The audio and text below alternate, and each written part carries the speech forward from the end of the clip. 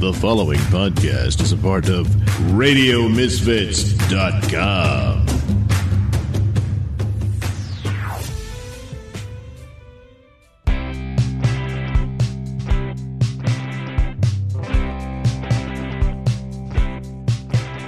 It's time for Caffeinated Comics, a lively discussion and debate on comics, film, television, and collectibles, all fueled by the magic of Frappuccinos. Good evening, everyone. This is Elliott Serrano, Chicago's King of Geeks, and one of your hosts here on Top Men, an Indiana Jones podcast. Thank you so much for joining us this evening. We're back for one last ride, at least through the Indy movie universe, with today's crew looking at Indiana Jones and the Dial of Destiny. This one's going to be a little bit different because all our previous shows have been about films that have been released for some time. And we were comparing the first time we saw the film versus the most recent time we saw it.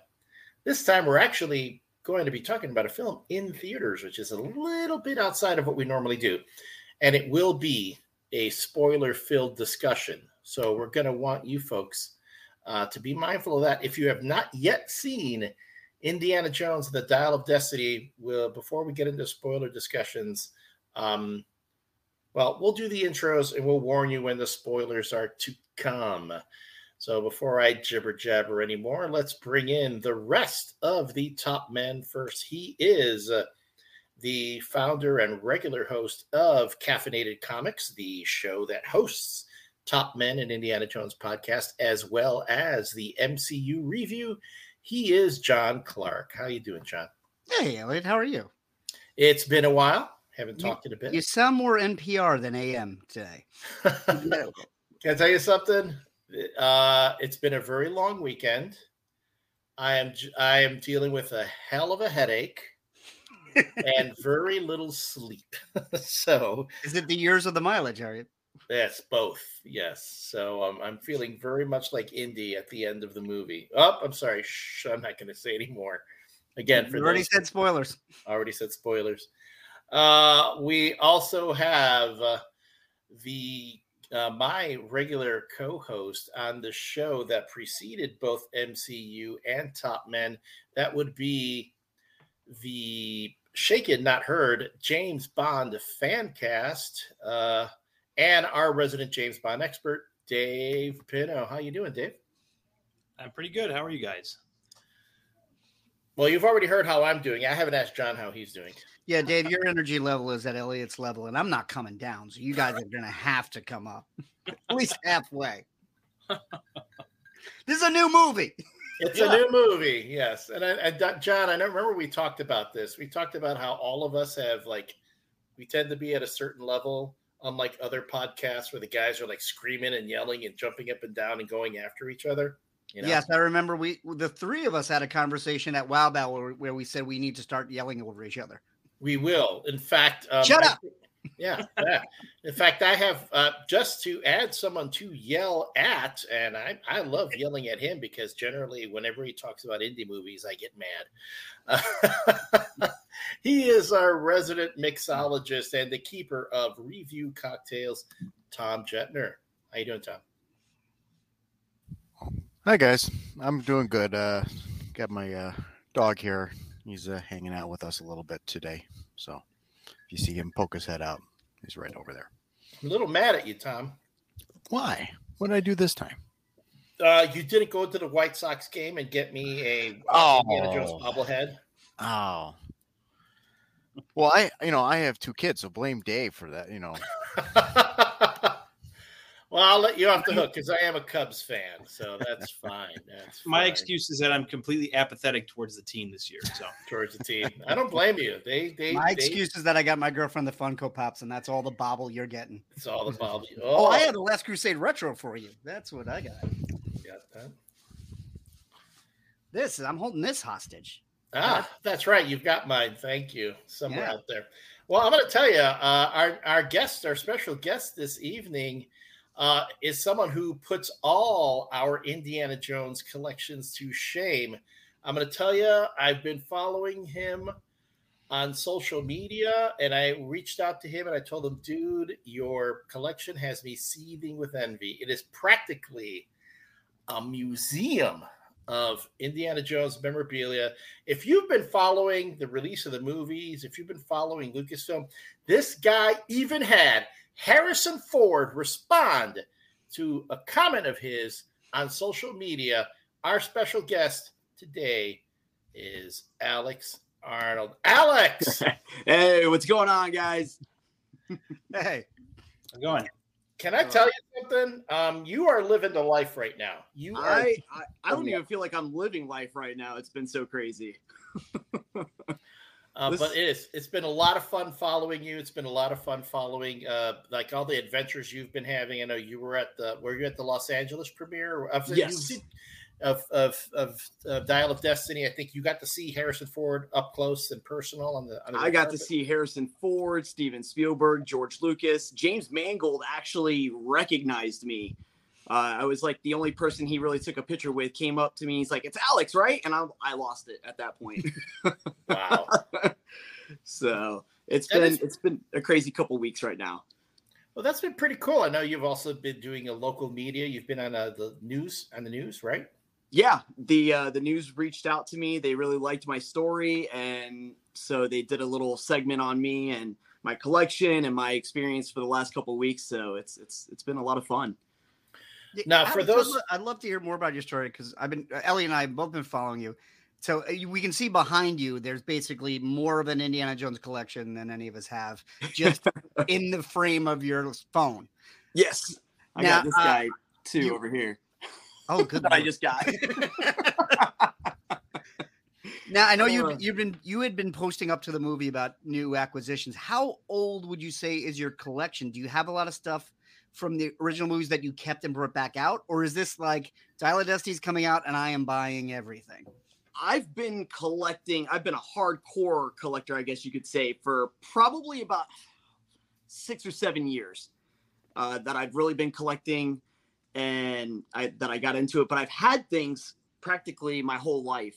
And it all really started with my uncle, who was a Blockbuster regional manager.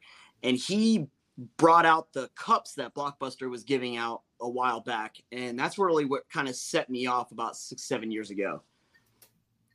Those cups, which I do believe I've got one of those. That's it. Yes. Yeah. I still have my Raiders. 3 of them didn't survive a mood, but it's got a tan rectangle now because they're not dishwasher safe, and I'm too lazy to hand wash them.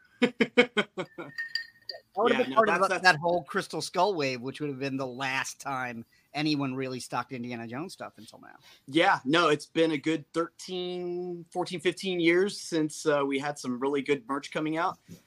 Since the movie was announced back in 2016, I believe in March, I've been kind of saving since then because I knew this stuff was going to be coming out and I was going to have it all. So. Yeah, it's something I say to Elliott all the time as wave upon wave of merchandise is coming out. I've been buying everything, at least certainly from the action figure perspective. And Elliott's like, yeah, maybe this, maybe that. And I was like, in 3 months, you will not have a choice.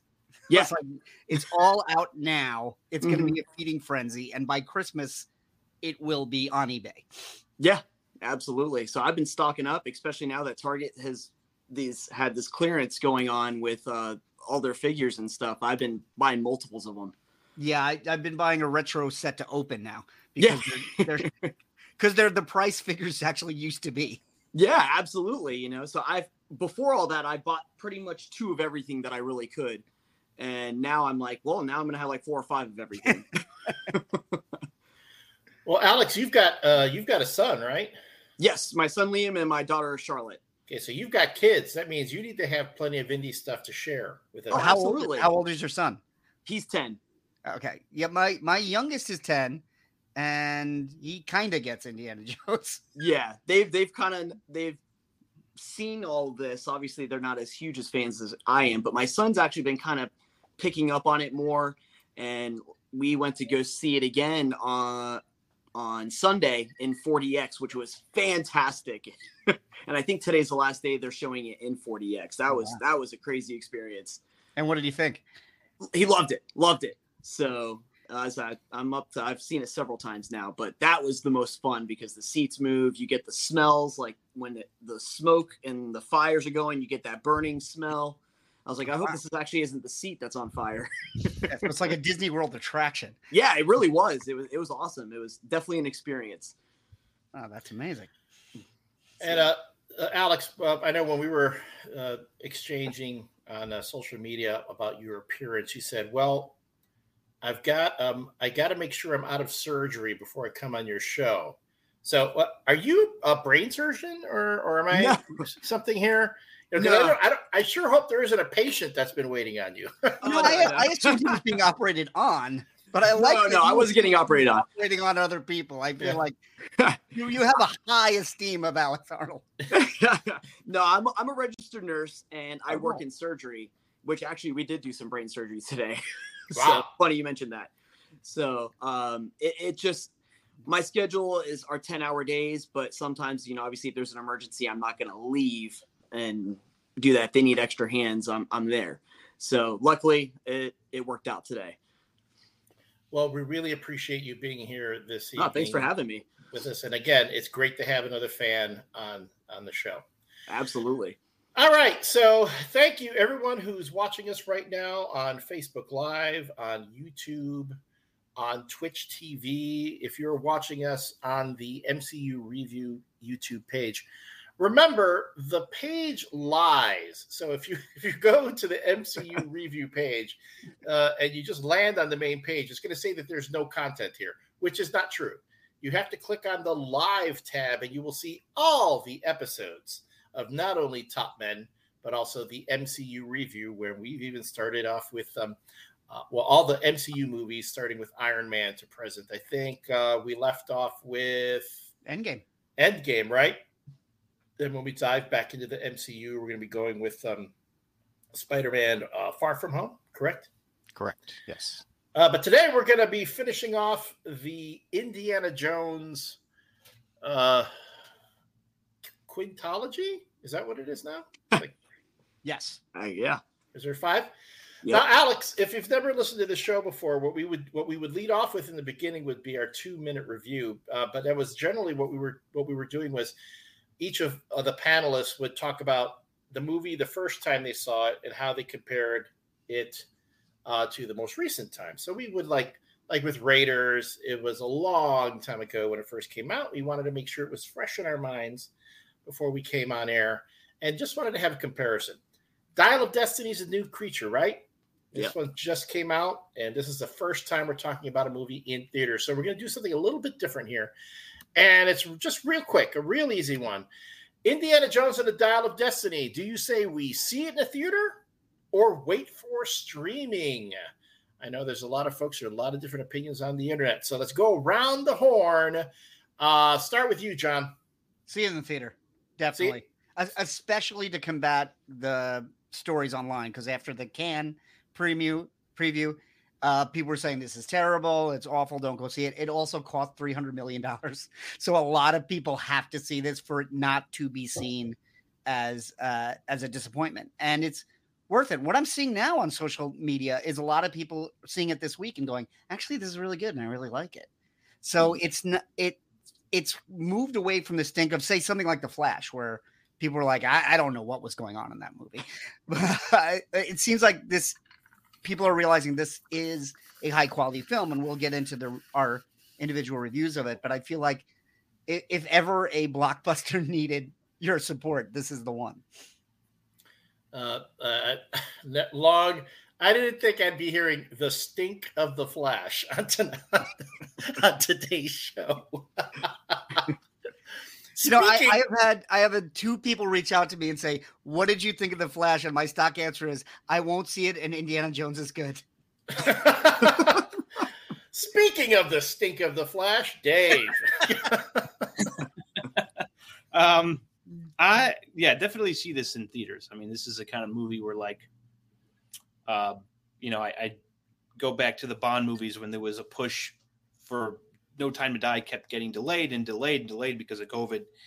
And they're like, oh, just release it on streaming. It's like, there's no way in hell I would have wanted to experience that movie, any Bond movie for that matter, for the first time in my living room. That's a movie you see in a theater with a packed house on a Friday night or whatever it is, with a bunch of people cheering and everything. And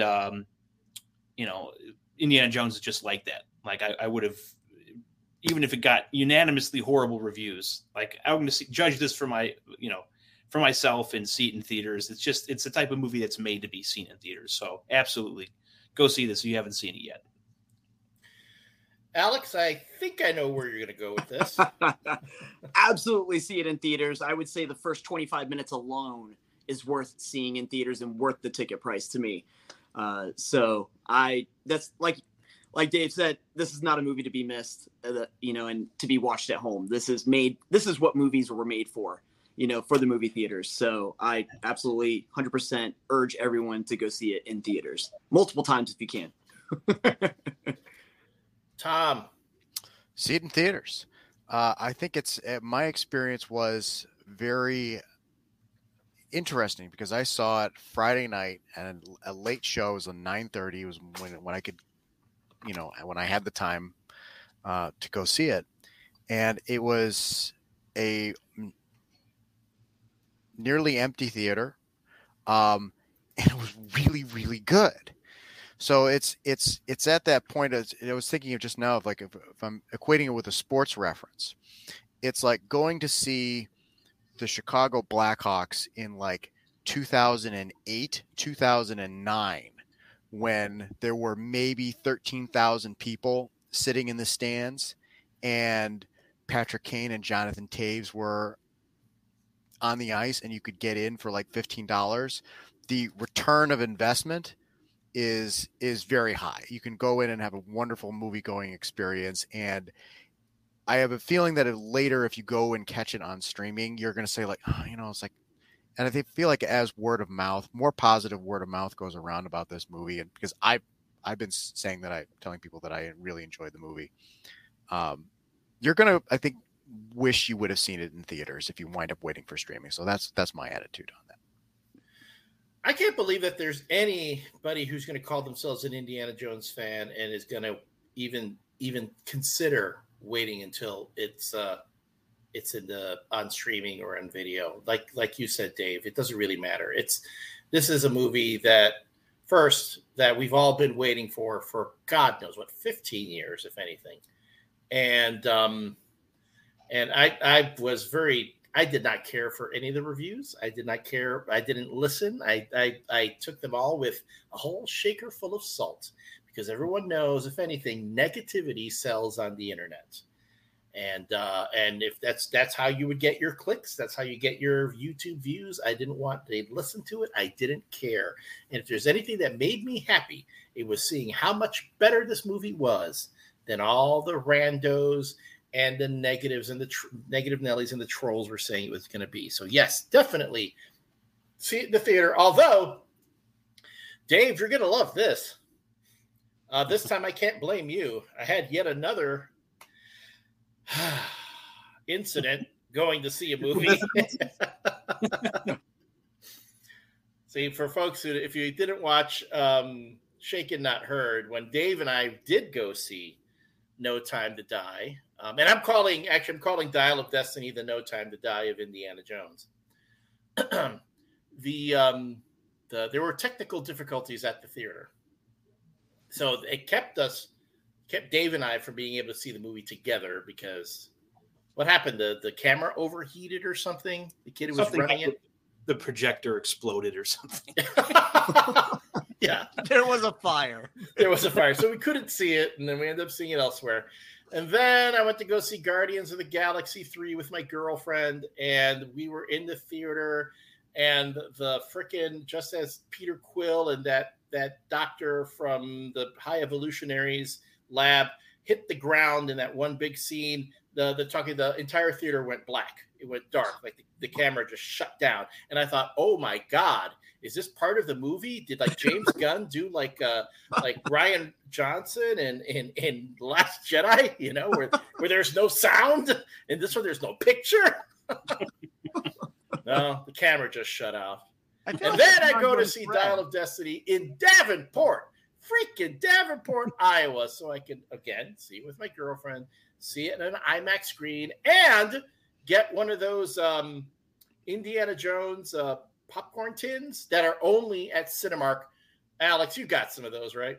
I do. I got a friend of mine just got me the other one too. I got Well, anyway, these two right here. Oh, cool. Yeah. See, I know you lovely. get it. Well, here's the thing: the Cinemark I went to didn't have them. If anything, they had all the Barbie popcorn tubs. That's They didn't have the almost Indiana good. Jones ones. Oh, And here I am walking in wearing my Indiana Jones Roosevelt shirt. You know, you've got those. I think, aren't you wearing one now, Alex? I'm wearing the Denver one, the Denver exclusive that I just got. There you go. And I'm wearing my fedora, and I'm going up to the concession stand, and I go to guy, do you have the Indiana Jones popcorn buckets? And he looked at me like I had an eye coming out of my forehead. Like, what? Oh man. And then the movie starts, and I'm watching it on their big IMAX screen, which is great. But the house lights didn't go down for the first 10 minutes of the movie. Which you need the house lights down because so much happens in the dark, Man. in that first section. Mm-hmm. So, again, I can't seem to go to these premieres without something happening. But anyway, but still, despite all that, I say, see it in a theater. All right, everyone. Thank you, Susan. Thank you, Lehman. Thank you, everyone who is watching again on our Facebook Live, on our YouTube page. Thank you for the hearts and for the comments or the laughing at my adventures in watching films and the technical difficulties that I tend to have.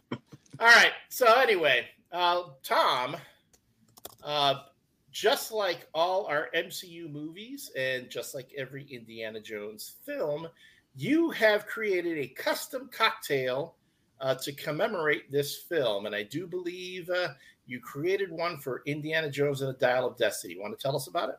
Yes, I would. So this is, let's see if I can get better light in here. Oh, well. Hold on. I will put it up on the screen. Oh, there we go. Okay.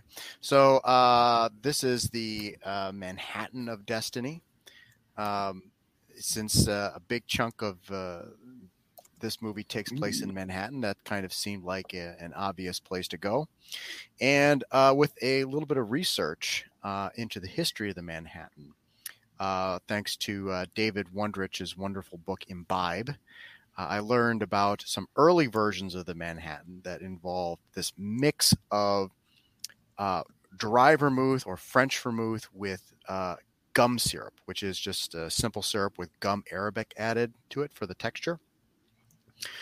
And then that falls by the wayside by the end of the 19th century, and you get into the standard Angostura bitters, sweet Italian vermouth, and rye whiskey combination that kind of makes the Manhattan what it is today. But I thought, what if you were someone with an unhealthy attachment to the dry vermouth gum syrup combination, and you had access to the Dial of Archimedes? What would you do with that information? So I kind of came up with an alternative history or improved version of that original Manhattan. And in fact, this practice of adding absinthe and orange curacao to or orange liqueur to any drink is often called improving it. Now, there's the improved whiskey cocktail, which is just an old-fashioned with absinthe and orange curacao added. And I believe I now have a reels of putting the final touches on this drink that is up on the Instagram page for everyone to check out. Dave, you were asked, did you successfully make the drink, or did you fall down the wrong ouzo hole on this one? I successfully made it. The only thing, as I was texting Tom before this, I didn't want to drop like $50 on a bottle of absinthe because I don't really care for absinthe and probably would never drink it again. So I found ouzo is not the best substitute, but they're both anise based. So yes. You get that sort of aroma when you lift the glass to your lips. So I think it kind of gets the point across.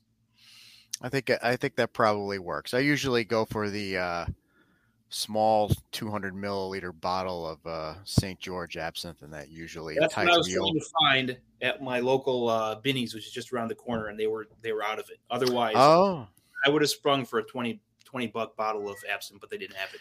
you can also go for, if absinthe is not your thing, you can get Pernod or other herb saints. Okay. That's what the French absinthe makers did in the early 20th century after absinthe was officially banned after a moral panic over the Green Ferry and things like that. So, and lots of rumors about absinthe making you hallucinate. It doesn't make you hallucinate unless you have like 5 or 6 of them, and then you should probably go to a hospital. I've had Guinness had me hallucinate. So really, it's just the amount of volume. Yeah, it's just a question of the volume. So, Dave, what's the taste test on this one? It's really nice, nice and smooth. I think it's the thing that I'm probably tasting most, which I probably shouldn't be, but is the bitters. But everything else is, nicely balanced. I noticed if you could see here, the picture that you post on the Instagram pages, it's a lot more of a vivid red color than what I've got going on here. So I don't know if it's No, that looks about right. That should be kind of a pinkish. I've got a candle burning behind there, so I've got a little. Oh, maybe that's what it is. Okay. That's what it is. So, but that's. I think you have actually managed to taste all 5 Indiana Jones drinks that we've had on the show. Do you have a power ranking before we to kind of close out? Oh, geez. I would have to go back and refresh my memory of what each one was, and then I can get I can get back to you on that. But for right now, this one is doing the job. Okay, great. You like Blood and Bubbles, though, didn't you, Dave? What's that? Blood and Bubbles? That was the Temple of Doom drink. Was the champagne? Yeah, the champagne cocktail was for Temple of Doom. And then we had the date mint julep. I know that's Elliott's favorite. That's my favorite. That's Raiders. The good that was date. the first one, right? Yeah. That was the first one. And then we did the champagne cocktail for Temple of Doom. And then we did the Aperol Boulevardier for Last Crusade. And then we did that blue. The Crystal Sour. Yes, the Pisco. Yeah, the blue Pisco Sour. Yeah. Yeah. I still have John's in my fridge at the office. So if he ever wants to. I think I have my Thor the Dark World drink. I just remembered that I have my my blue Crystal Sour in my fridge. I was like, oh, wait a minute. I should have been drinking that. Alex, apologies that we can't get you one of these drinks because we can't. I'm gonna have to look up liquor. this menu here and try it myself. This isn't if you have dry vermouth in your house, dry vermouth and bourbon or any kind of whiskey in your house, you should be able to kind of pull this off. So Okay. It's the dry curacao is basically any orange liqueur. You can sub out with. It's going to be different, but it'll be in the ballpark if you have like I know Dave is using triple sec. Okay. And there's also Grand Marnier might throw it a little bit off just because it is a little bit different. Okay. But you should be good with triple sec or Cointreau. Those should be good. All right. Maybe I might have to bust out my Indiana Jones bourbon or whiskey for that. I know Elliott has his. Yeah. And folks, again, if you're watching us on Facebook Live, on YouTube, and on Twitch, you can see right there the recipe. If you are listening to the audio podcast version, that's going to be airing about a week after the live stream on the Radio Misfits Podcast Network. You can always go to Instagram.com/review cocktails. That's REVU cocktails, where you'll not only see Tom's drinks for the Top Men podcast and the MCU review, but you also post a bunch of other things. I think you posted oh my God, I saw the char dog that you posted. And son of a gun, it made me hungry. That was a good day. That was what you didn't see is in addition to doing char dogs, I also did some Polish sausage on the grill along with it with grilled onions. That was the second course after that Alex, you're down in Florida, right? Yes, Have you ever been to Chicago? I have not. Dude, when you come to Chicago, you and we're going to go to Maxwell Street. We're going to get Polish. We're going to get some Polishes and some char dogs, some Chicago-style dogs, and better yet, I don't know if you're a vegetarian, but you will a pork chop sandwich is like the greatest thing. Yeah, That sounds great to me. See, Alex, I feel like now you you've been to Chicago because it's a bunch of guys talking about food that will kill you. But slowly. But it's 80% of the conversation and then some sports. Sounds like a great time. Yeah. But again, you can find my delicious home prepared char dog with a side of Mai Tai at REVU Cocktails on the Instagram app. So just go mosey on over and check that out. And a reminder, everyone watching this outside the Chicago land area, that Vienna beef does deliver and will ship to your area. Vienna beef dogs aren't what they used to be, though. Yeah. They're It's still good. Still good, but not what they used to be. I'm afraid they're coasting on the name now.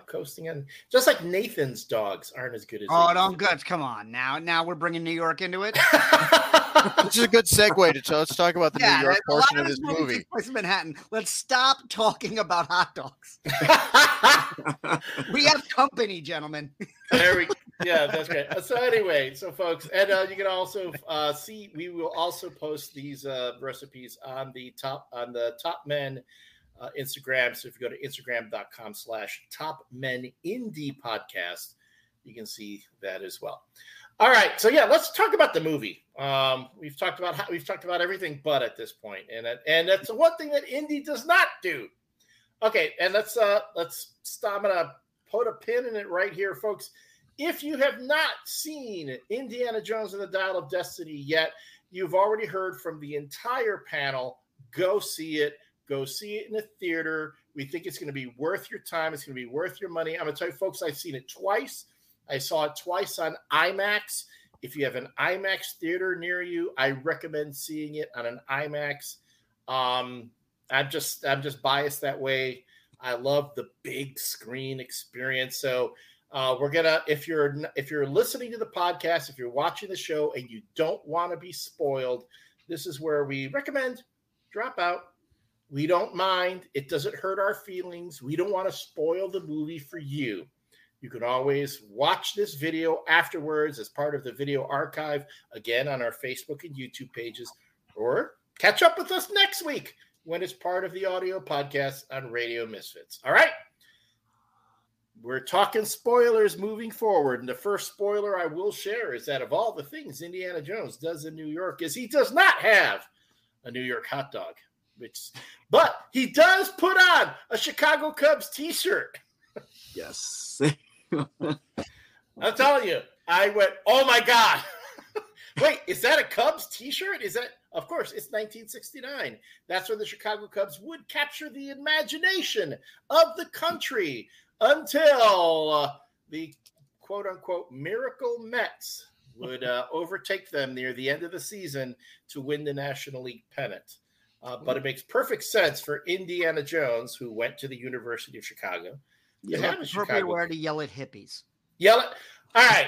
So, okay, I don't want to go on. I want to let you guys talk because I've babbled enough. For the record, yelling at those particular hippies playing Magical Mystery Tour, which is one of my least favorite Beatles songs. Well, that's my question. If you recall, the trailer played Sympathy for the Devil. Yes. I'm really curious, was that a change or did they intend to save the Beatles for the feature and put the Rolling Stones in the trailer? Alex, have you heard anything about that? I haven't, but I got to say I was a little disappointed in that change because I really liked the way it played out in the trailer. I did too. I thought it worked better. So when you get that song, I'm like, whoa, what is this? You know? So... Well, yeah, it did a great job of centering you in place and jolting you out of your seat, which Magical Mystery Tour is, a way softer way in. And if you've ever seen Magical Mystery Tour, much less watchable than this movie. You want to see Ringo yell at a fat lady for an hour? I mean, thank God they get into Space Odyssey like two minutes after that, because then it's like, okay, all right, now we got quality David Bowie over bottom tier Beatles. Yeah, it's that was a little. I was a little disappointed in that change. It kind of took me by surprise because I definitely liked the sympathy for the devil mix there. Because you don't hear that at all in the movie. Yeah. No, they didn't use it anywhere else. Alex, Disney. We've been talking about this, especially with the Guardians of the Galaxy movies. Disney has needle drop money. So there's also actually, I think this is the first Disney film that uses a Beatles song. We had George Harrison's "My Sweet Lord" in Guardians of the Galaxy 2, Tom. I remember you bringing that up. But I think this is the first time we have the outright Beatles, which is another reason this movie costs so much. Does Michael Jackson still own the rights to all the Beatles? No. Or the Jackson estate still own them? Or who? No, I believe Yoko, Paul, and George's widow bought it back. I think they pulled their money together. Okay. Alex, I got to ask you, because this was a point of contention, and you're as big an Indiana Jones fan as any of us.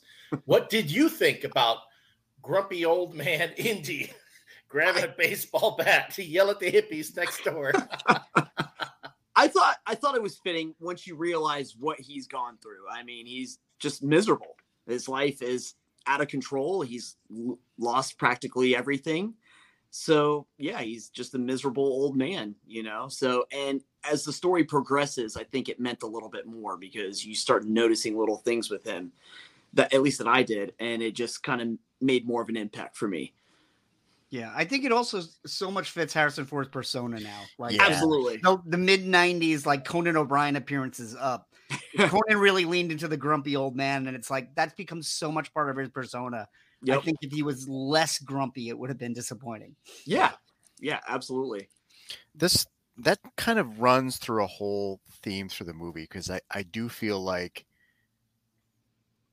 that this is a very much merging of the character of Indy with Harrison Ford, the individual, and it's as much not so much the audience saying to the audience, well, we need Indiana Jones in the modern age, but it's we need Harrison Ford as India, that this meant something to Harrison Ford, the actor, and Harrison Ford, Tom, the actor. I feel like I think you're hitting on a great point. I feel like this is Harrison's movie more than the other four. First of all, once Disney bought it, Lucas had no say, which originally Spielberg was going to direct this, and it was liberating to get away from the aliens of Crystal Skull.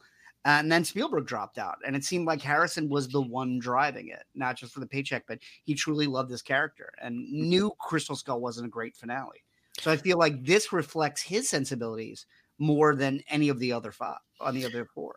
That's where I get to. So one of the complaints that I was hearing from as Elliott referenced, like the haters and the critics who were kind of ripping on this movie even before it came out, of like, well, why does this movie exist? It's like, this movie exists because clearly, like, you can see that Harrison Ford really cares about this character.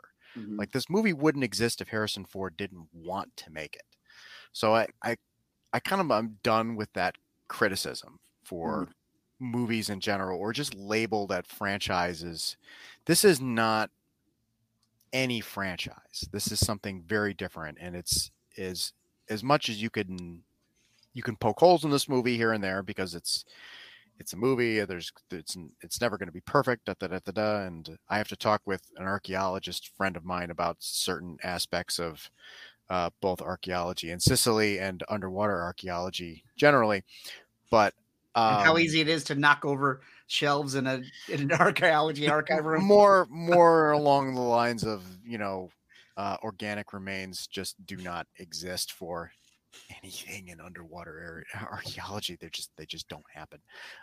But that a lot of love went into this movie, especially in the important places, and you can see that, like, and that's, I think, one reason why I talk about see it in theaters, because this isn't what you think it is. This is a love letter. Like, this is 100%.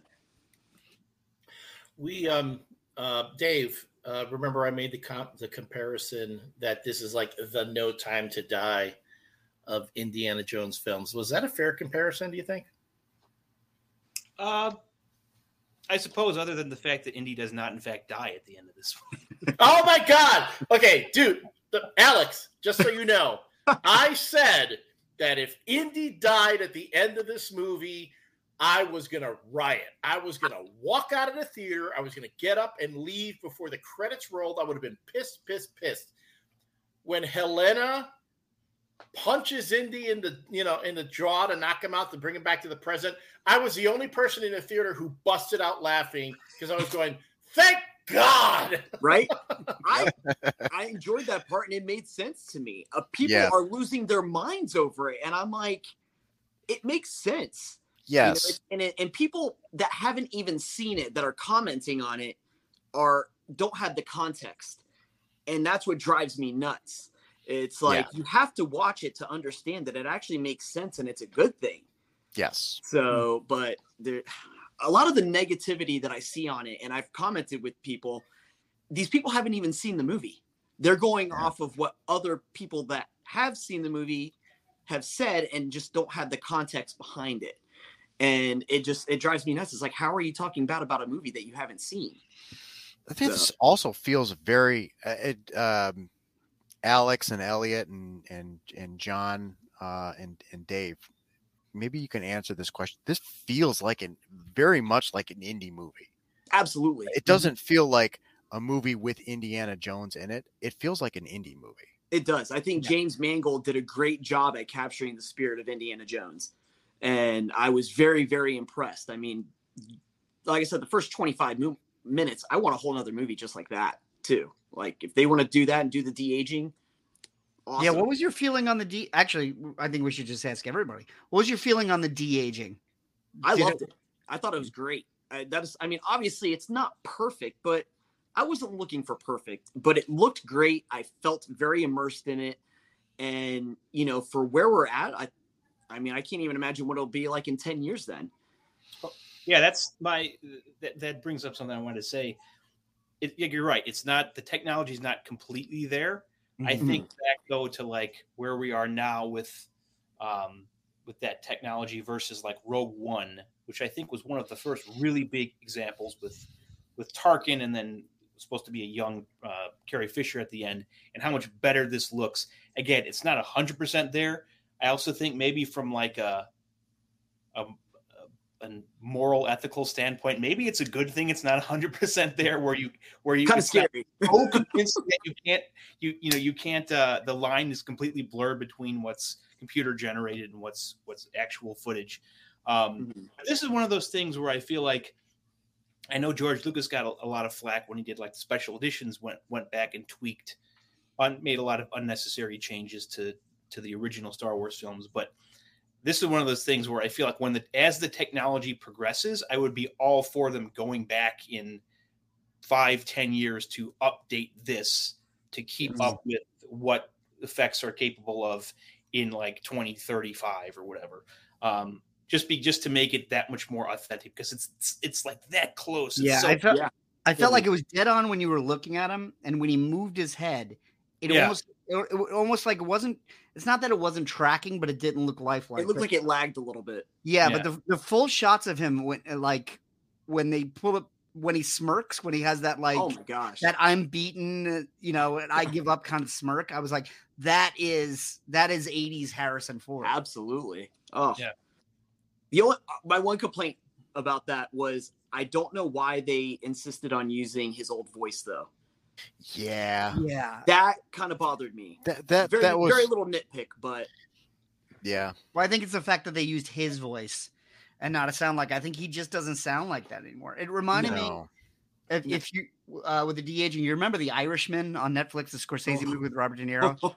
The best review, a person at work gave the best review of that. It said they can make him look young, but he still runs like an old man. It was like a hero. Well, they actually used Anthony and Gruber. Yeah. What was that, Alex? They actually used Anthony and Gruber as his body double for a lot of those scenes. So, that's who played a younger version of him in Age of Adeline. So, they did that. But yeah, the voice kind of threw me off for a minute, but I was like, all right, that's fine.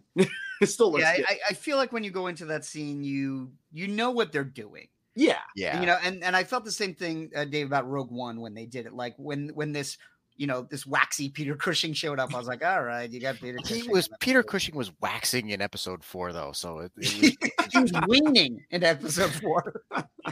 He was not the Hammer Peter Cushing anymore. No, he wasn't. But yeah, I think visually great. The audio is a little bit jarring, and as Dave talked about, like going back in Star Wars Special Editioning this, if you could find a way to digitally 1996 his voice, like I think if you Air Force One his voice, then I think maybe you're at the right place, because it's not 1989 Indy, because 1989 Indy is playing in 1938. It's 7 years after that, because it's like The Fugitive. Yeah, it's like The Fugitive. Air Force One, Harrison Ford, or Air Force One. We were saying in Crystal Skull, it just reminds me how pissed off I am that we didn't get a 90s Indiana Jones movie. It's like, that whole decade when he was just making thrillers and trying to find his wife or cheat on his wife or forget who his wife was. It's like they should have just dropped one Indy movie in that run. Oh man, yeah. Well, the Indy movies, we've already learned how difficult they are to make, and yeah, it was a matter of getting every one of the principals, Spielberg, Lucas, and Ford, to agree, and that was always an issue. And then there were so many people who said, okay, the moment we take George Lucas out of the equation, we're going to get a great Indy movie. And, well, George Lucas wasn't involved in this one, and I see a lot of the folks are now saying, well, Lucas and Spielberg should have been involved in this one, because this doesn't feel like an Indy movie.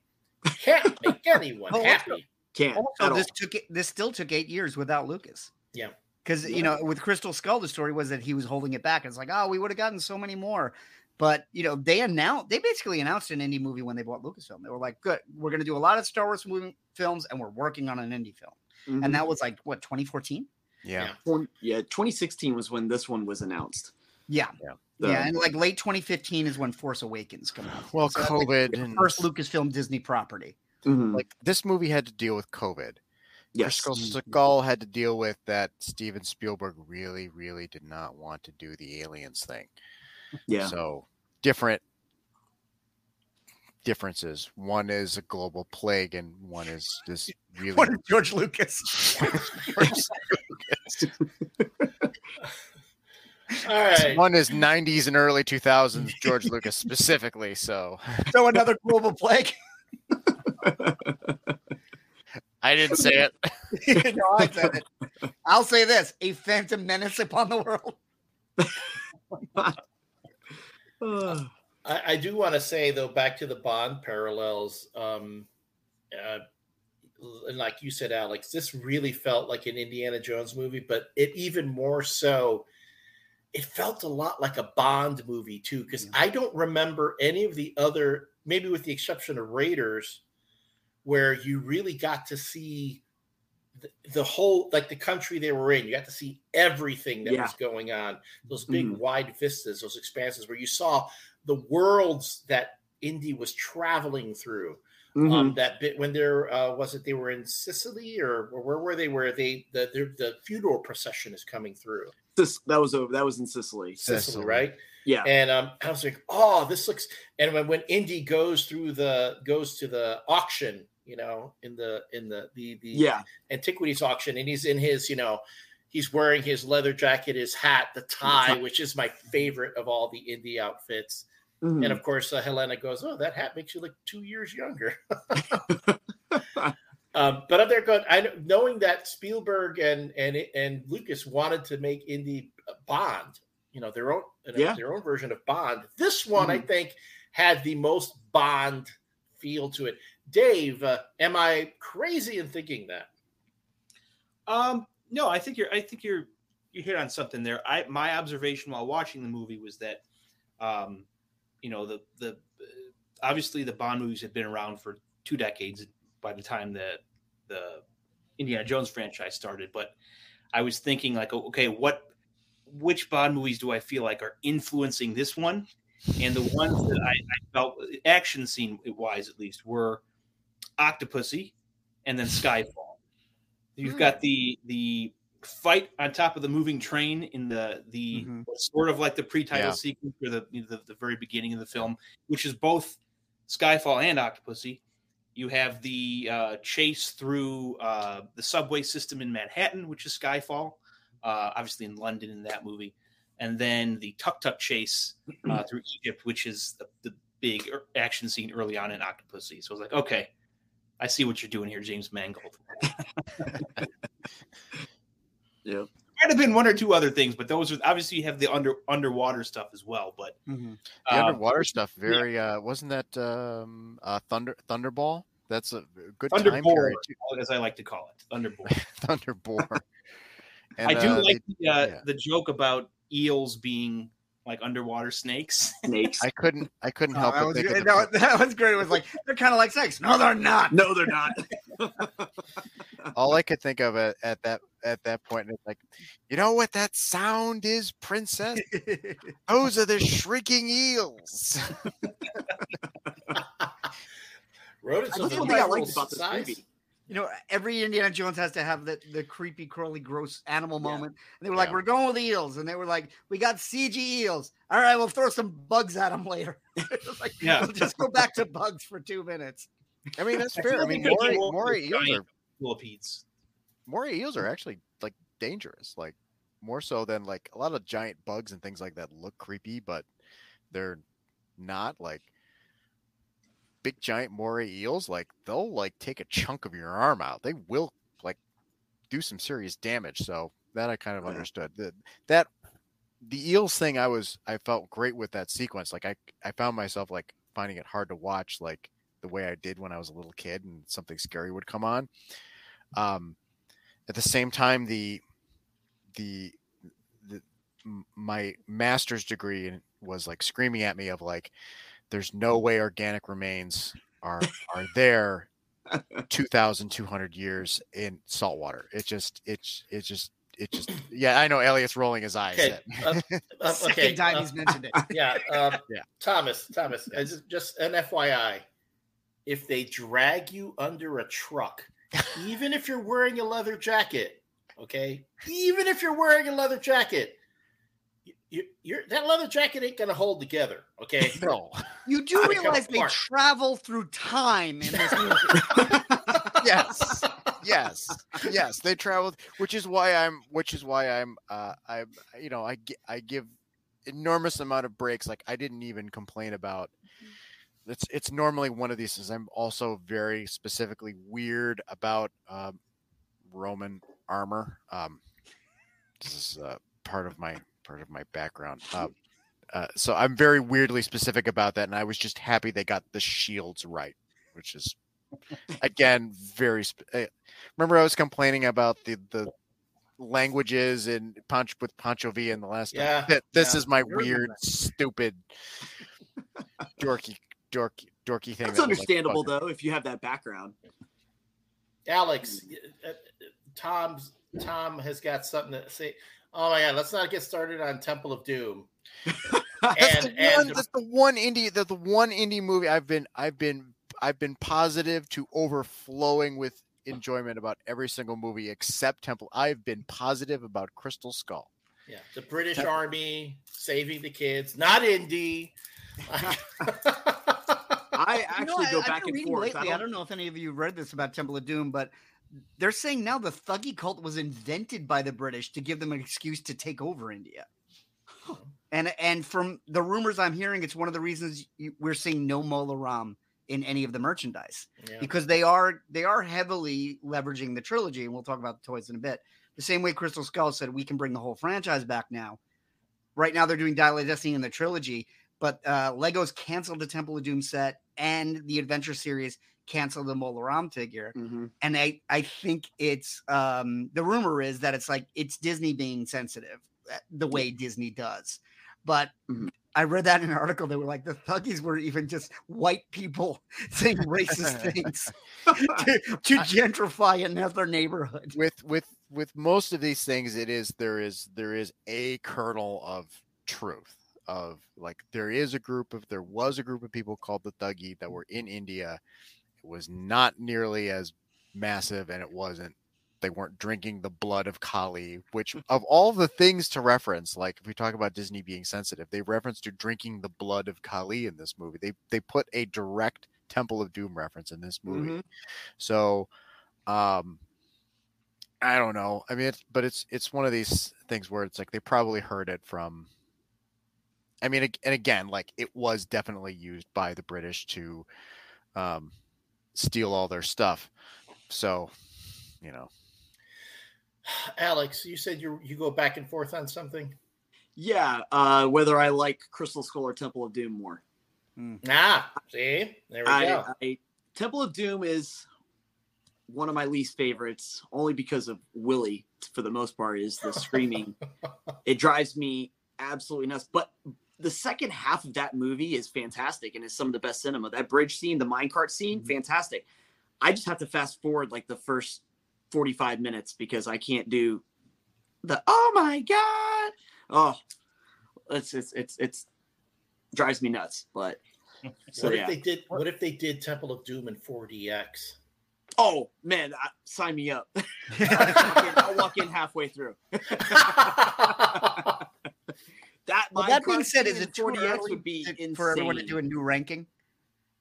Now that we have the 5, should we do go a new ranking? Line? We can do that. Let's say let's go in order from go from good. Alex, lead us off. Go from your favorite to your least favorite. All right, so the first two for me are interchangeable. Depends on the mood I'm in, but it's Raiders, Crusade. I'll say Temple, and Dial, then Crystal Skull. Dave. Crusade, Raiders, Temple, Dial of Destiny, and Crystal Skull. Tom? Crusade as the favorite movie, not the better movie. Raiders, yeah. Favorite, not better. Favorite, personal choice. Crusade, Raiders, Dial. I'd have to go probably Crystal Skull and then Temple. Ooh. Just because of like I really tried to watch. Temple I tried. You and your Temple of Doom. I couldn't get past. I couldn't get past Willie Scott. It was like Alex. Thank you. Like, I couldn't do that it. is the future Mrs. Spielberg, guys. That is how I get through Willie Scott. I go, well, Kate Capshaw seems like a nice person. I was like, they've been married for like 35 years. I know, and that's great. And it's like if the price that Steven Spielberg had to pay for that is the first 20 minutes of Temple of Doom, then that's absolutely worth whatever issues are with the movie. So, good for him. That's just kind of how I feel. Like I was able to get through it. And I've said this of how remarkably positive what I was on the whole Indy mutt thing. And also, hey, Karen Allen, great. Awesome. Any movie with Karen Allen gets a bump for me. John? Raiders, Crusade. I'm going to put Dial. Then Temple and Crystal Skull. And then Young Indiana Jones. Oh, okay. We can't forget Young Indiana Jones. Yeah. It's boring.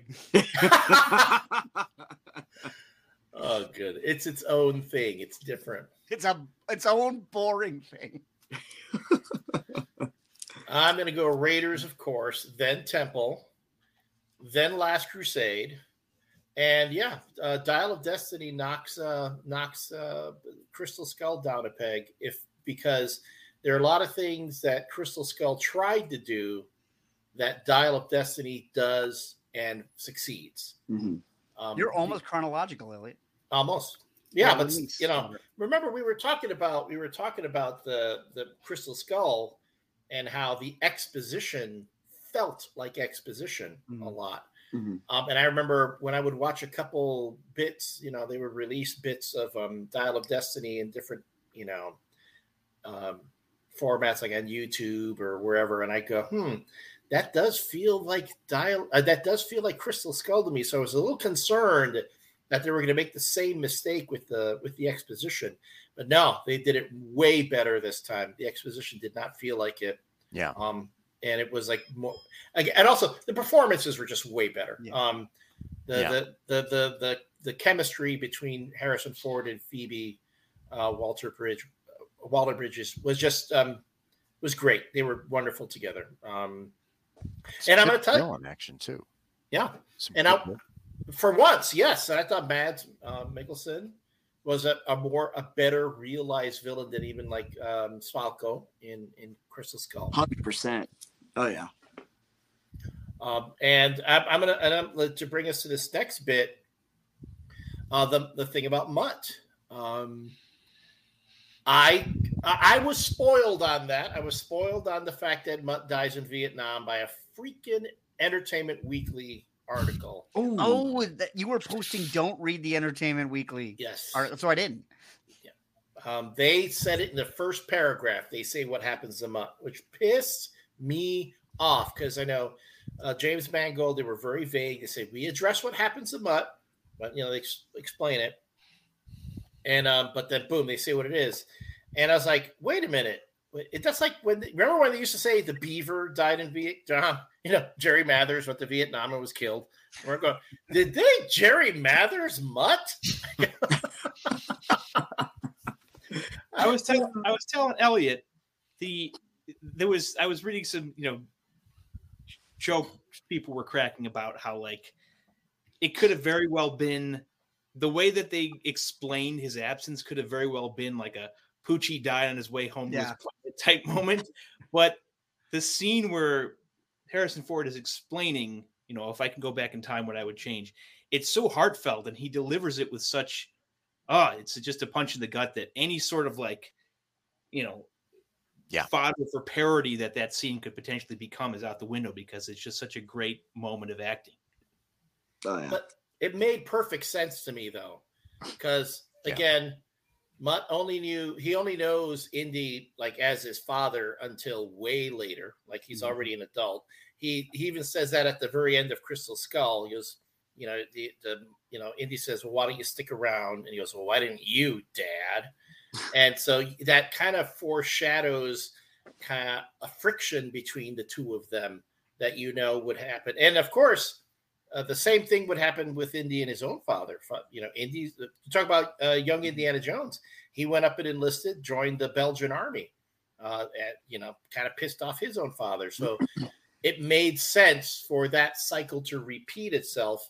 And how many parents, families lost their kids in Vietnam. So while I was kind of sad that we wouldn't see more of that, it just thematically made sense to me. Yeah, I think it was making applesauce out of rotten apples because Shia's unhireable now, and Mutt was not a popular character, but he's out there. He's the Scrappy Doo of Indiana Jones, so it would have been very easy to write him off in one line, but to make that, as you said, Elliott, part of the thematic quality, and to be the reason that he's estranged from Marion. Because that's his character arc in this. His character arc is accepting who he is now and letting go of the past. Which is smacks you right in the face when he has to go back to the past and tries to stay there. It became this huge underpinning of the whole story for something that has a production reason, and I that really impressed me. Yeah, there are two things I will not harbor on this show: dissing Temple of Doom and Scrappy Doo. Damn it. Scrappy Doo and Temple of Doom on the same level? I love Scrappy Doo. That's like putting Bride of Frankenstein and the Groovy Ghoulies together.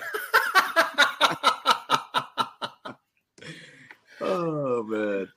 All right. Let's go into more things. Alex, what were some of your favorite parts of this movie?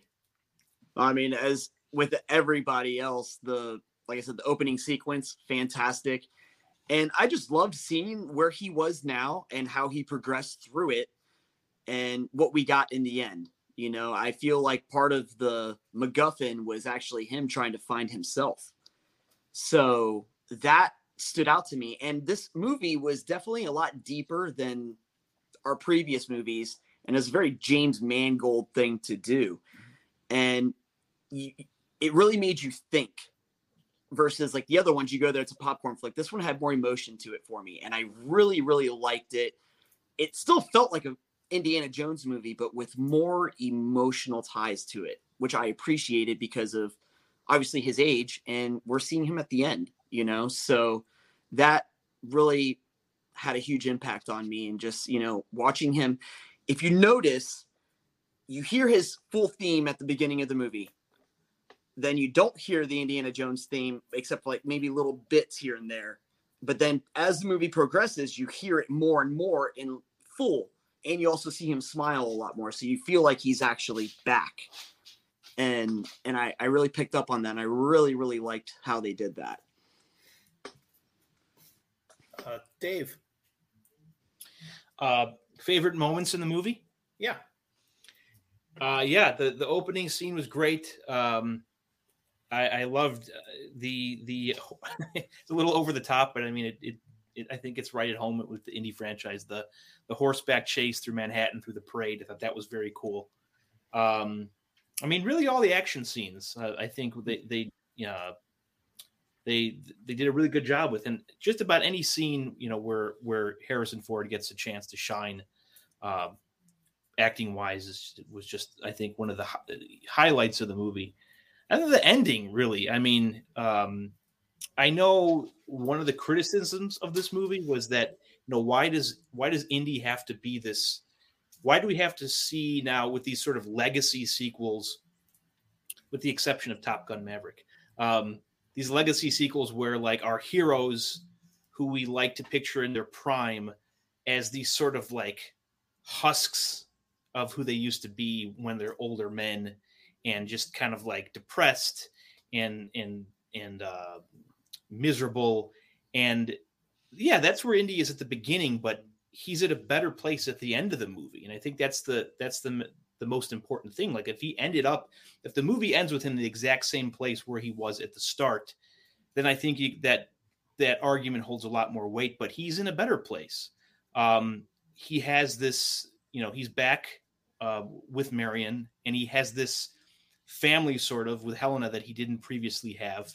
Obviously, Mutt being gone, that's still a huge loss that you can't really do anything about, but he still is in a better place. So it is a happier ending than if he had just stayed in the exact same place he was at the beginning of the movie once we get to the 1969 portion. So I thought it ended on a really high note. Tom? So I'm going to talk about mention two things. One is I really enjoyed the twist with the actual time travel of how the Nazi super scientist screwed up his math.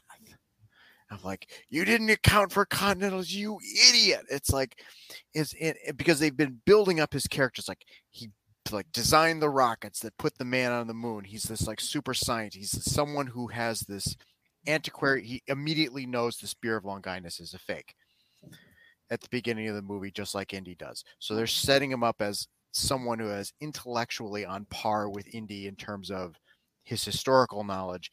And then you add all the scientific knowledge. Just like, well, I'm not an archaeologist. I'm a physicist. And then he's like working with the U.S. government and in the space program and all that stuff. And he screws up the calculus. He's all ready to go back to the 1930s. He's in his full uniform and everything like that. It's like, you miscalculated. You royally screwed up. And then they show up at the Sea of Syracuse, and their HE-111 is getting just pinged by like Roman catapult. It's taken down by Iron Age technology. And it's like, I mean, I love it when this series, you know, Indiana Jones is one of the great anti-fascists in American history. And the way they just stick it to the Nazis on this is just great. Of like, not only do they suck, but they're stupid and incompetent too. And that's well, they dig in the wrong place. They choose poorly. They dig in the wrong place. They choose always do something arrogant and stupid. They do something arrogant and stupid that winds up dooming them. And I remember thinking in the theater, like watching it, it's like, that is just perfect. That is perfectly in keeping with this franchise, with what it does in terms of the hubris of the villain causing their downfall is just fantastic. And then the final reuniting with Marion, the playing of the Everything Hurts scene in reverse, with the John Williams score. I started to cry in the theater. It was just perfect. And acted wonderfully by Harrison Ford and Karen Allen. And I'm sure when I see it next time, whether it's on digital or if I see it in the theater again, I'm sure it'll do the same thing. So I've seen the movie twice, and it gets to me both times. It still gets to me. 7 times here. Tell you, Karen Allen was wearing a wig, make her hair look all great. Oh, she can still get it. She can still get it. We've got someone's chiming in. Alex, yeah, you have a fan out there, Alex. You have brought the joy back for Indiana Jones. Yes, seen it 4 times already. Oh yeah. Ash Williams, one of our regular viewers, is asking, is this live or is this Memorex? We're live, Ash. We're live right now. That's where we are. We're talking live. You're watching the live stream of Top Men and Indiana Jones podcast here on Facebook Live and on YouTube and Twitch TV. We are joined by Indiana Jones super fan. Excuse me, Alex. I had a cough drop in me, and it's making me cough. But anyway, who, if you look behind him, you know what I'm going to do real quick, folks, so you can get an idea. Let me, wait, hold on. Let me highlight you here so everyone can see. Would you mind giving us a little tour of your museum there? Can you do that? Fine. Absolutely. All right, let's see here. I don't know if I can flip this around or not. We can do it like this. So, all right, we'll start here. I just got this huge standee from local theater. The manager gave it to me. That was fun bringing home. And I got my original posters there. All of them are originals. And let's see. You got the map room diorama there. That's one of my favorite pieces right there. I had that and couldn't find a shelf that fit on it, so I ended up selling it. Oh, I'm impressed you found a table for it. I was very fortunate to find that because when I had it, it was on the floor and I hated it being on the floor. So I measured it and found one, and it looks pretty good. So I got my Karen Allen personalized autograph there. Here's those cups I was talking about. Got all those there. These are actually from Flick's. Flick's Brewhouse. I really, really like these. So those were hard to find. And then the premiere original scripts there. Another personalized autograph from John Rhys Davies. And the Kotobukiya dioramas here. This is the Shop Disney Idol. This is a sideshow. I believe it was a sideshow 1/6 scale arc. Present Toys 1/6 scale figure. And, oh man, I love this guy. This is from Sideshow.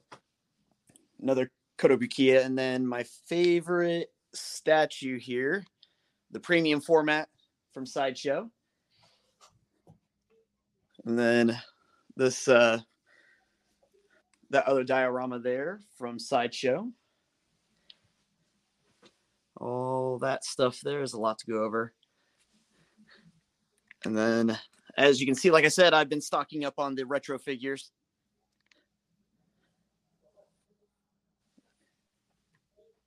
And I've got the Holy Grail Chalice from Regal Robot, one of my favorite pieces there. They were actually kind enough to send this to me to review early. So that was a timed edition. 499 of those will be made because that's how many were ordered. So there's that. I got a Mads Mikkelsen autograph. Mads Mikkelsen autograph here. Dr. Jürgen Voller. Got all the Funko Pops there. Let's see here. That. Hey, Alex. Yeah. So one of the things we always cover on the show is the merchandise for each film. And as we were saying before, a lot of the merchandise coming out has been franchise specific in the trilogy. What is your favorite thing that's Dial of Destiny specific that's come out? That's come out for that. Where is it? Have you scored one of the 6-inch figures? For Dial of Destiny? Yeah. Yes, I got the Helena Shaw that I haven't opened yet because I'm going to do an unboxing video on that one. You haven't got the Indy? I haven't got the Indy's on his way. All right. I got that from Big Bad Toy Store. I have that pre-ordered. I got the shipping notification there now already. So cool. And then, so for Dial of Destiny, I got to say I like the figures that are coming out, but I don't have it in hand. Mm-hmm. What have we really gotten from that? Not. I like the Funko Pops that we got. I used to collect a lot of them, but then I just kept it to Indiana Jones because it was just getting completely out of hand. Yeah, my girlfriend collects Funko Pops, and she just stopped dead 6 months ago. Yeah, like, no more. She did. We got her Indiana Jones, Henry Jones Sr. and Marion. She's like, that's it. I'm good. And it was probably the first Pops she had bought in 8 months. Oh, man. The house is full of them. Yeah, I sold off a lot of them because I couldn't keep up. So I was like, I'm just going to stick to the Indiana Jones one. So I was happy that we got a ton more of those. I do have a lot of the 6-inch figures down here. I do have a Map Room Indy that I got. So I don't know what's going on with that. Because I'm still waiting for that one to show up. Yeah, Elliott's very nervous about the Map Room Indy. I'm wondering if I need to order another one from overseas because I have not heard anything regarding it, and it's completely off Target's website. It's so strange. I mean, Target was the only retailer that really stocked them, brick and mortar. They put them on clearance already, and they're having widespread website issues to begin with. But it seems like they were the only ones to pick up the line and the first ones to drop it. Yeah, I'm a little nervous about that. I think I'm sure we will see it. I just don't know when or where. So I know Target does like their semi-annual clearance sale. So I don't think that has anything to do with how they're selling. I think that's just because there's Legos that are 50% off now too. Wow. So I will say sometimes Hasbro Pulse steps in and picks up old exclusives if they have the stock and they'll put it up there. I got a feeling that's where we'll end up seeing it because they're overseas readily available, but they're just not here yet. So I don't think it's canceled. A lot of people are saying it's canceled. I do not think it's canceled. They've made them. They're out there. We're just waiting for them to be shipped here. So when you say Dial Destiny merchandise, I don't have a whole lot of that yet, but my favorite things that I've gotten from that, this is crew. This was a crew gift from the people that worked on the movie that I was able to pick up. So it's one of those bags that they had. If you notice in the beginning of the movie when on the train, this is kind of styled after that bag that he had. So a bunch of the crew that worked on the movie got this. So that was really cool. And then I also have a hat. I'm trying to see if I can get this here. There's the crew hat. Official crew hat right there from Dial of Destiny. Oh, cool. That I was able to get. And Alex, what was this room before it was Indiana Jones? Well, I'm very, I guess, OCD when it comes to like organization. I have a ton more stuff, but a lot of it's in storage. I like that clean, look. So this whole wall was Indiana Jones. Then this whole wall was Star Wars. As you can see, I have the Regal Robot spot up there. And then I have 3 favorite franchises, which was Star Wars, Indiana Jones, and then, of course, I won't get rid of this. That's my Marvel wall right there. So that's really cool. That's what that is for now. So, but yeah, I got these art prints from J.J. Lendl. I really love those. That's an original Indiana Jones Adventure printer's proof signed by Drew Struzan from Disneyland. That's number 3 out of 50. Only 50 of those were made available. So that's a really, really awesome item that I absolutely love. And then, of course, my grail piece is Harrison Ford's autograph right there. And Jock Lindsay, Fred Sorensen, I met him at his hangar bar in Disney Springs and hung out with him for a few hours, had some drinks. that was really cool. He actually officiated one of my friends' vow renewals, so that was a awesome experience. And then here's actually some Indiana Jones bourbon that I haven't cracked that open yet. I really like that. And Elliot, does that beat your vintage Jack Daniels label that you put on? Yeah, I'm dying here. I'm dying. Because I've seen a lot of this stuff. Alex has been sharing it on his Instagram as he's been getting it. And again, I'm just dying of envy here. Oh, you've got monkey brains. I do. There's a funny story of that, actually. I've got a St. Carstone here signed by Key right there that I got from my friend Stefan. He was able to get that send that over for me. Little Indy candle. These are really cool. I was invited by Lucasfilm to an private Indiana Jones event a few weeks ago. So I got this personalized Indiana Jones bag, and then I got this that they were sending out to influencers. So the people at Lucasfilm, I had inquired about that, and they had one at that private event and saved it for me. So I'm very grateful for this. This thing is fantastic. Let me see. Yeah, here's the monkey brains. There's a funny story about this. Is I ordered this, and I'm not going to put the name out there or anything like that. But I did an unboxing video on it, and the person that made it, which I understand, got really upset with me because I increased their workload. And because people ordered it, and he was also upset because he was afraid Disney was going to find them and obviously give them a cease and desist. So I untagged Disney from everything, but he got pretty upset with me about the video. And so it was just a very, very odd experience because I praised his work in this video. It's fantastically done. So as requested, I won't put the name out there, but yeah, it's I'm sure if you do a Google search, it'll come up. I highly recommend it. It's fantastic. Very well made. So, and then let me see down here, I've got the Club 33 mugs. Actually, I had a friend who I won't name either because they might get hounded that actually knew somebody at Club 33 and sent these to me at no charge. Oh, wow. That's one of my grail pieces too. Yeah. Yeah. Cause these go for like $300-$400. This one alone goes for like $300-$400 online. Yep.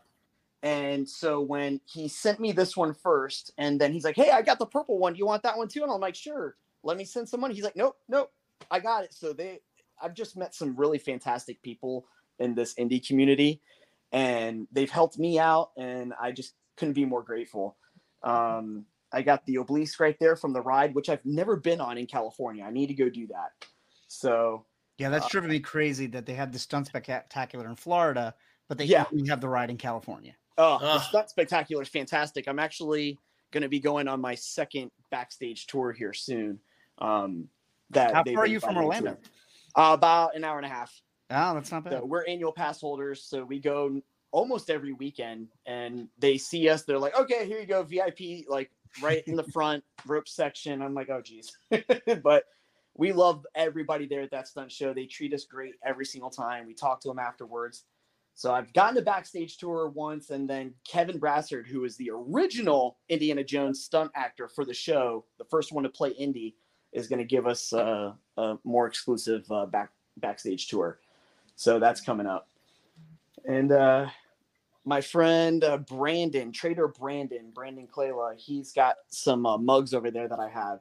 And thanks to him, he is the one that got me to the red carpet premiere. Unbeknownst to me, he kind of surprised me with that. I'm very, very grateful for him and helping me get that opportunity. And then from that have sprung quite a few more opportunities. So, but yeah. And then I got the Lego set that I'm still putting together like 2 months later. I just don't have the time to do it. I have 2 of the big temple sets down there. I said I bought 2 of each of everything that I possibly could. Yeah, I had the 2008 temple set, and I tried rebuilding it. I took the book out and then opened the bin of a pile of bricks and then realized I wasn't going to live long enough. Yeah, I got that one right there, but the other one's fantastic. I just need to put it together and find the time to do it. I've gotten like little pieces here and there, but once I get a chance to sit down and do that, I'll definitely be doing that. And thanks for showing us all that, Alex. You're getting some comments right now about your collection. First from Jeffrey. Thanks, Alex, for all your videos and your love for Indy. So happy to see so many great opportunities come your way. So deserved. Thanks, Jeff. I appreciate it. Yeah, I've chatted with him a few times. He's a good guy. You might want to hear this one. Demetrios says, "Hello, Alex. My name is Demetrios. I'm also an Indy fan, slowly building my collection myself. If you want any movie displays for the current Indy movie playing, let me know. I know a couple of theaters that are giving them away." Whoa! Actually, I'm looking for just the Indy.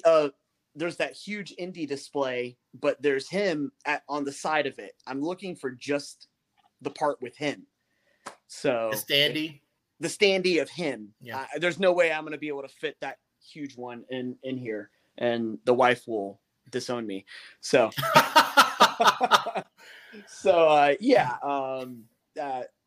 if you're able to help me get that standee of just him, that's part of that huge one. That would be fantastic. He's sending his number, Alex. Yeah, he just sent the text. And I'm not going to put it up here because I don't want Demetrius we all to want get to call flooded Demetrius with texts. Yeah. So he's giving things away. Let's all know. Send me a message on Facebook, and I'll get back. He can send you some Barbie stuff, Elliott. Oh yes, that'd be great. Hey, Demetrios, how about me? Can I get some display stuff? I've been getting stiffed. I've been getting stiffed everywhere. I finally got the patch. Damn it. I have to go pick those up. I have a couple waiting for me at the theater. So because I had plans to already go see it in 40X when I found out that was happening. So that's the one thing I'm looking for. Other than that, I don't think I can fit much else. Well, folks, again, now for those of you who've been watching us live on Facebook, YouTube, and Twitch, that's been a hell of a collection that, again, I am incredibly envious of. If you're listening to the audio version of Top Men, and you're unable to see, again, Alex's a really impressive collection, which, dude, I really do hope you have that stuff insured. Yes. Yeah. You can always go to our YouTube and Facebook pages, click on the video archives to watch the recording of this video live stream and see all the cool stuff that we share as part of a video that you miss just listening to our voices as you're driving home or doing the dishes or whatever you're doing when you're watching this show. Anyway, let's get back into the movie again. Well, we're getting up to that time where let's bring this baby home. Some final thoughts on Indiana Jones and the Dial of Destiny. Dave, you have been, as always, really quiet. I want to get you to chime up a bit. I think you're exaggerating how quiet I've been. Like I had more to say about this one than the last couple. But no, I thought this was an enjoyable movie. I wish it was doing a little bit better in theaters. Don't listen to the haters. I mean, you're not obligated to love this movie, but to write it off as some disaster, not worth seeing in theaters is doing a huge disservice to the film itself. When we were just to go back to, the discussion of ranking the 5 films, I'm always hesitant to rank, especially with a newer film compared to a series of films that have been out for, most of them been around for decades, to rank it, have it leapfrog several films. I think that's sort of like a recency bias thing. So I'm curious if we have this discussion, 5 or 10 years from now, if the rankings will remain the same the way that you currently have them. But at least for me now, I'm comfortable. At the very least, it's better than Crystal Skull, which I do enjoy to an extent. I'm not quite ready to say it is superior to any of the original three, but I think it's a much more satisfying ending for Indy's character than what we saw with Crystal Skull. I mean, let's face it, sequels. I mean, Alien 4, anyone remember? No one wants to think about that. I don't remember it because I forced myself not to remember it. Well, how about you, Alex? Any final thoughts? This is a movie that needs to be seen in theaters. I know, like we've talked about it, there's a lot of negativity out there surrounding this movie. I'm willing to bet 75% of the negativity is from people who have not even seen the movie. They don't. Every time I have a conversation, I'm not going to waste my money on that movie. Well, so don't listen to the haters of this movie. And when you go into this movie, you need to kind of put your mindset in I'm going to escape reality for a little bit. Stop picking out the little tiny things that just will ruin that movie for you or a moment for you. This movie's not meant to win Oscars. It's meant to just go have fun. And that's exactly what it did for me. I wanted a movie that's going to give me adventure, fun, emotion, and I got every single one of those things and then some. And is every movie perfect? No. And the people complaining about reshoots, newsflash, every movie has reshoots, every single one. And so it really, kind of saddens me that there's all this negativity about it. But everyone that I've spoken to that has actually gone and seen it said, wow, this is actually better. I don't know what these people have seen if they're saying this kind of stuff. So go see it in theaters. I guarantee you will enjoy it. I know there's going to be people that may not like it, and that's fine. And everyone's going to have differing opinions. And one thing I don't want to see on social media is just because someone has a different opinion than you doesn't mean you need to name call them or verbally attack them. We can have a conversation about it. And I see a lot of that toxicity out there, and I don't want to see that. Like, let's just have a conversation. Let me see your views. Why didn't you like it? It's okay if you didn't like it. I get it, but I liked it, and that's what matters to me. Let's talk about it, So like I said, go see it in theaters. I think you'll be very surprised if you haven't seen it yet. And can we please stop calling the movie woke? Oh my gosh, I hate that word. Some people have a problem with a movie that hates Nazis. And that tells you a lot about which also has American Nazi sympathizers. I think a lot of people are kind of forgetting that point too. Yeah. That everybody around Voller was an American who were before we forget, by the way, Boyd Holbrook is James Mangold's silver bullet. Yeah. Because he blew it away in Logan. He's fantastic in this. He's great. Yeah, he's great here. And if you haven't seen the Netflix Sandman, he plays the Corinthian in the Netflix Sandman. Yeah. And that scene in the plane when he starts shooting at the Romans, he has no reason to do that. I'm like, what are you doing? I laughed so hard, but it was great, Oh man, he's my pick to be the Felix Leiter of the next Bond series. He would be the closest to the Felix Leiter of the Fleming books. He's got the look. They believe he's Texan. He'd be great. Pair him with whoever winds up being the seventh Bond actor, and I'm on board. That's pretty good. Tom, it's good. Like I kind of don't know how else to describe it. It's. I mean, I think it's good. Like no reservations or caveats or. Like, I mean, we've all said it's like, well, it's meant for the big screen and it's something to be experienced and it's better than the last one. And all of these, like looking to almost grade it on a curve. It's like, you don't have to grade it on. It's good. It's just a good movie. Like 100%. Like I enjoyed the heck out of it. And I felt that there was a lot that was very much in keeping with the series and with the characters that are in it. We haven't even talked about Sallah, how much it's nice to see him again. Mm-hmm. It's also great, of course, that he mentions the 1956 Suez Crisis, which happens to be the one where the Egyptians embarrassed the Americans and the British. So Sallah being a bit of a very Egyptian in that moment, I thought it was just, that's just a great little touch there.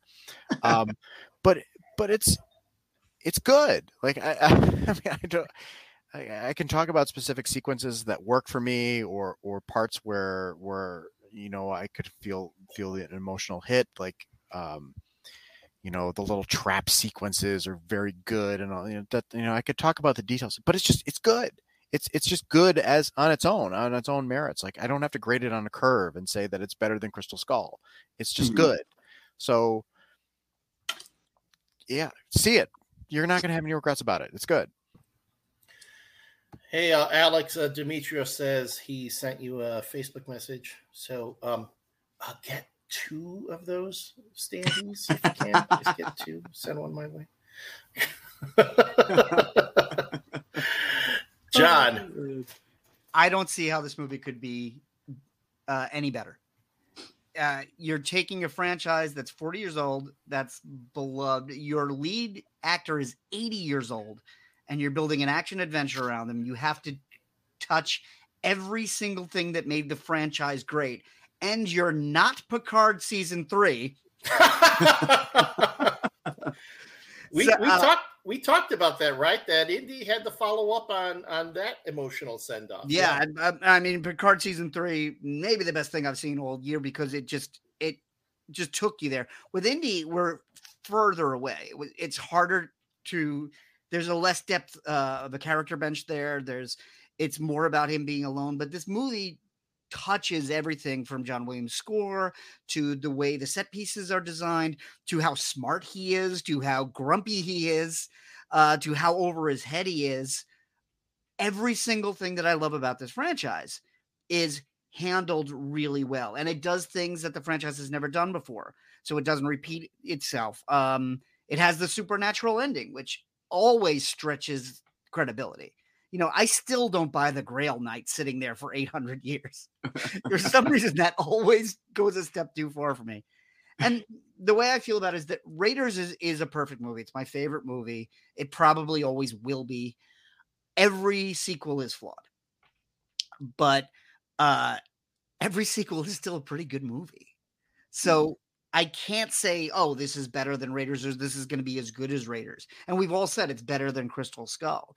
It's a really good Indiana Jones movie. And this is the end of Harrison Ford's victory lap. He did one last Han Solo. And Dave, to your point, where people are like, oh, Indy is just so depressed. Han Solo has like a broken marriage and an estranged son, and he's just out doing the same thing he was always doing with Chewbacca. Then we had Blade Runner 2049, which I just rewatched. And you want to talk about depressed? Deckard is living in Vegas alone. There is no one in that city. And he gets to go from Vegas to go see his daughter who lives in a plastic bubble. That's his arc. This is so much more hopeful and positive than that. Like I was saying earlier, and I feel like I keep coming back to this. This is Harrison Ford's movie. This is everything he wanted to do, and honestly, it's everything I wanted to see. And I really don't have much more to add. I'll add one thing if I can. Go on. I like how this movie didn't beat you over the head with nostalgia. I love nostalgia, but it does not it has little subtle things in there, but it was very tastefully done. And I really appreciated that. They didn't rely on nostalgia to make this a good movie. Yeah, and again, going back to what we were saying, Elliott and I keep talking about Picard season 3. I don't know whether you've seen that or not, Alex, but Indiana Jones is the same thing, where when it brings the nostalgia in, it's to support the new story that it's telling. Yes. It's not just member berries. It's like, we've created a new story and these things will help it. Yes, 100%. It's the detail behind that, I really, really appreciate it. I mean, even just putting, the leap of faith picture just on the wall, it's there, but it's not like in your face, like I'm going to beat you over the head with it, type stuff. I really appreciated that. Well, didn't have nostalgia, but Ash Williams, Joe Biden says it did need more cowbell. I've drank the blood of Kali. Been tortured by voodoo. Is more cowbell. I feel like Mads Mikkelsen would have made a good producer of Don't Fear the Reaper. All right. Alex, thank you so much for Thanks for joining us having this me. evening. This was a blast. Thank you. Thank you for sharing with us. I'll tell you, it gives me a big thrill to see an Indiana Jones fan like yourself having so much fun and getting to do all these things and being recognized. Again, I'm really envious, but I'm living vicariously through you, my friend. I appreciate that. I'm glad that I can do that for you guys and everyone that's been following me on this insane adventure. I got a couple other things coming. I'm actually going to be having a giveaway soon. This is the first time I've announced that. So stay tuned for that. I partner up with somebody, and it's going to be Indiana Jones themed giveaway. So cool. And Alex, if we're not following you online, how do we follow you? Well, I mean, I'm on all the social media platforms. You can find me there, and I mean, that's about it. I'm actually pretty new to this. So what's your handle on Instagram? I know it's Alex Arnold 88. Alex Arnold 88. Yes. And then of course, do a search for your name on Facebook. Yep. Should come right up. You'll see once you see all the Indiana Jones stuff, there I am. Yeah. So, I'll be following you. I'm going to enter in that giveaway. Yeah, go for it. It'll be on Instagram. But again, if you get a second standee, you should talk. Tom, how can we follow you, Tom, on the socials? Well, you can find the Manhattan Destiny and all the cocktails we do for this show and for the MCU review at REVU Cocktails on the Instagram app. Dave? I am on Instagram at Pinto_noir. Why should we be following you? You can see me post lots of pictures and videos of my little goblin of a dog. He's my short round. I love it. And also, we'll be announcing the return of Shaken Not Heard soon. We're going to be bringing that baby back. We'll see, and you'll see why soon enough. John, I'm at None of My Book on Twitter and Instagram, but I'm basically a lurker at this point. You can follow Caffeinated Comics, the audio podcast of this. And in fact, if you're listening to the audio podcast of this, go and watch the video podcast because that's the only way you can see Alex's room. But Caffeinated Comics, you can find anywhere. You can find podcasts. We're starting to dip our toe more into video. Not only do we have Top Man and MCU, but we're starting to do little one-offs. We just had an episode with Jamie Benning and Justin Berger, who wrote the timeline of Return of the Jedi, and that's on YouTube. Elliott, you and I interviewed Doug Drexler, who was creating the ships for Star Trek.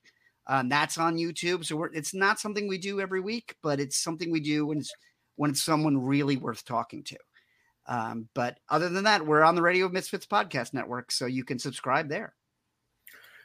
And again, remember, if you go to our Facebook or YouTube pages, click on the video tabs or archive. On YouTube, you go to the live tab, and you'll see all the episodes for both the MCU review and Top Men. Alex, you're a Marvel fan. We should have you back to talk about some of the Marvel films. Yeah, absolutely. I'm a huge Marvel. Who's your favorite character, Alex?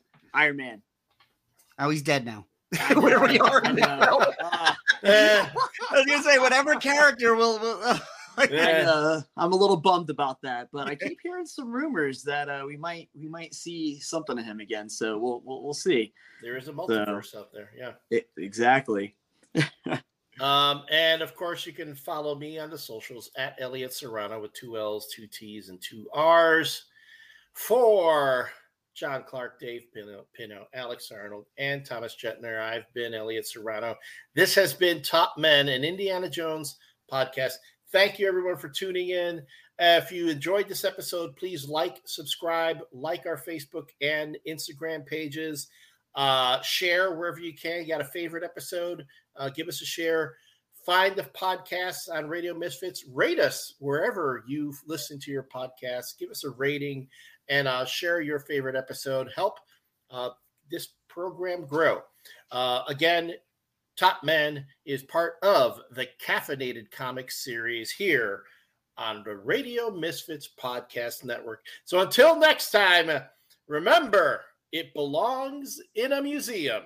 Or in Alex's room. or in Alex's room. Yes. Good night, everyone. Thanks, guys. Bye.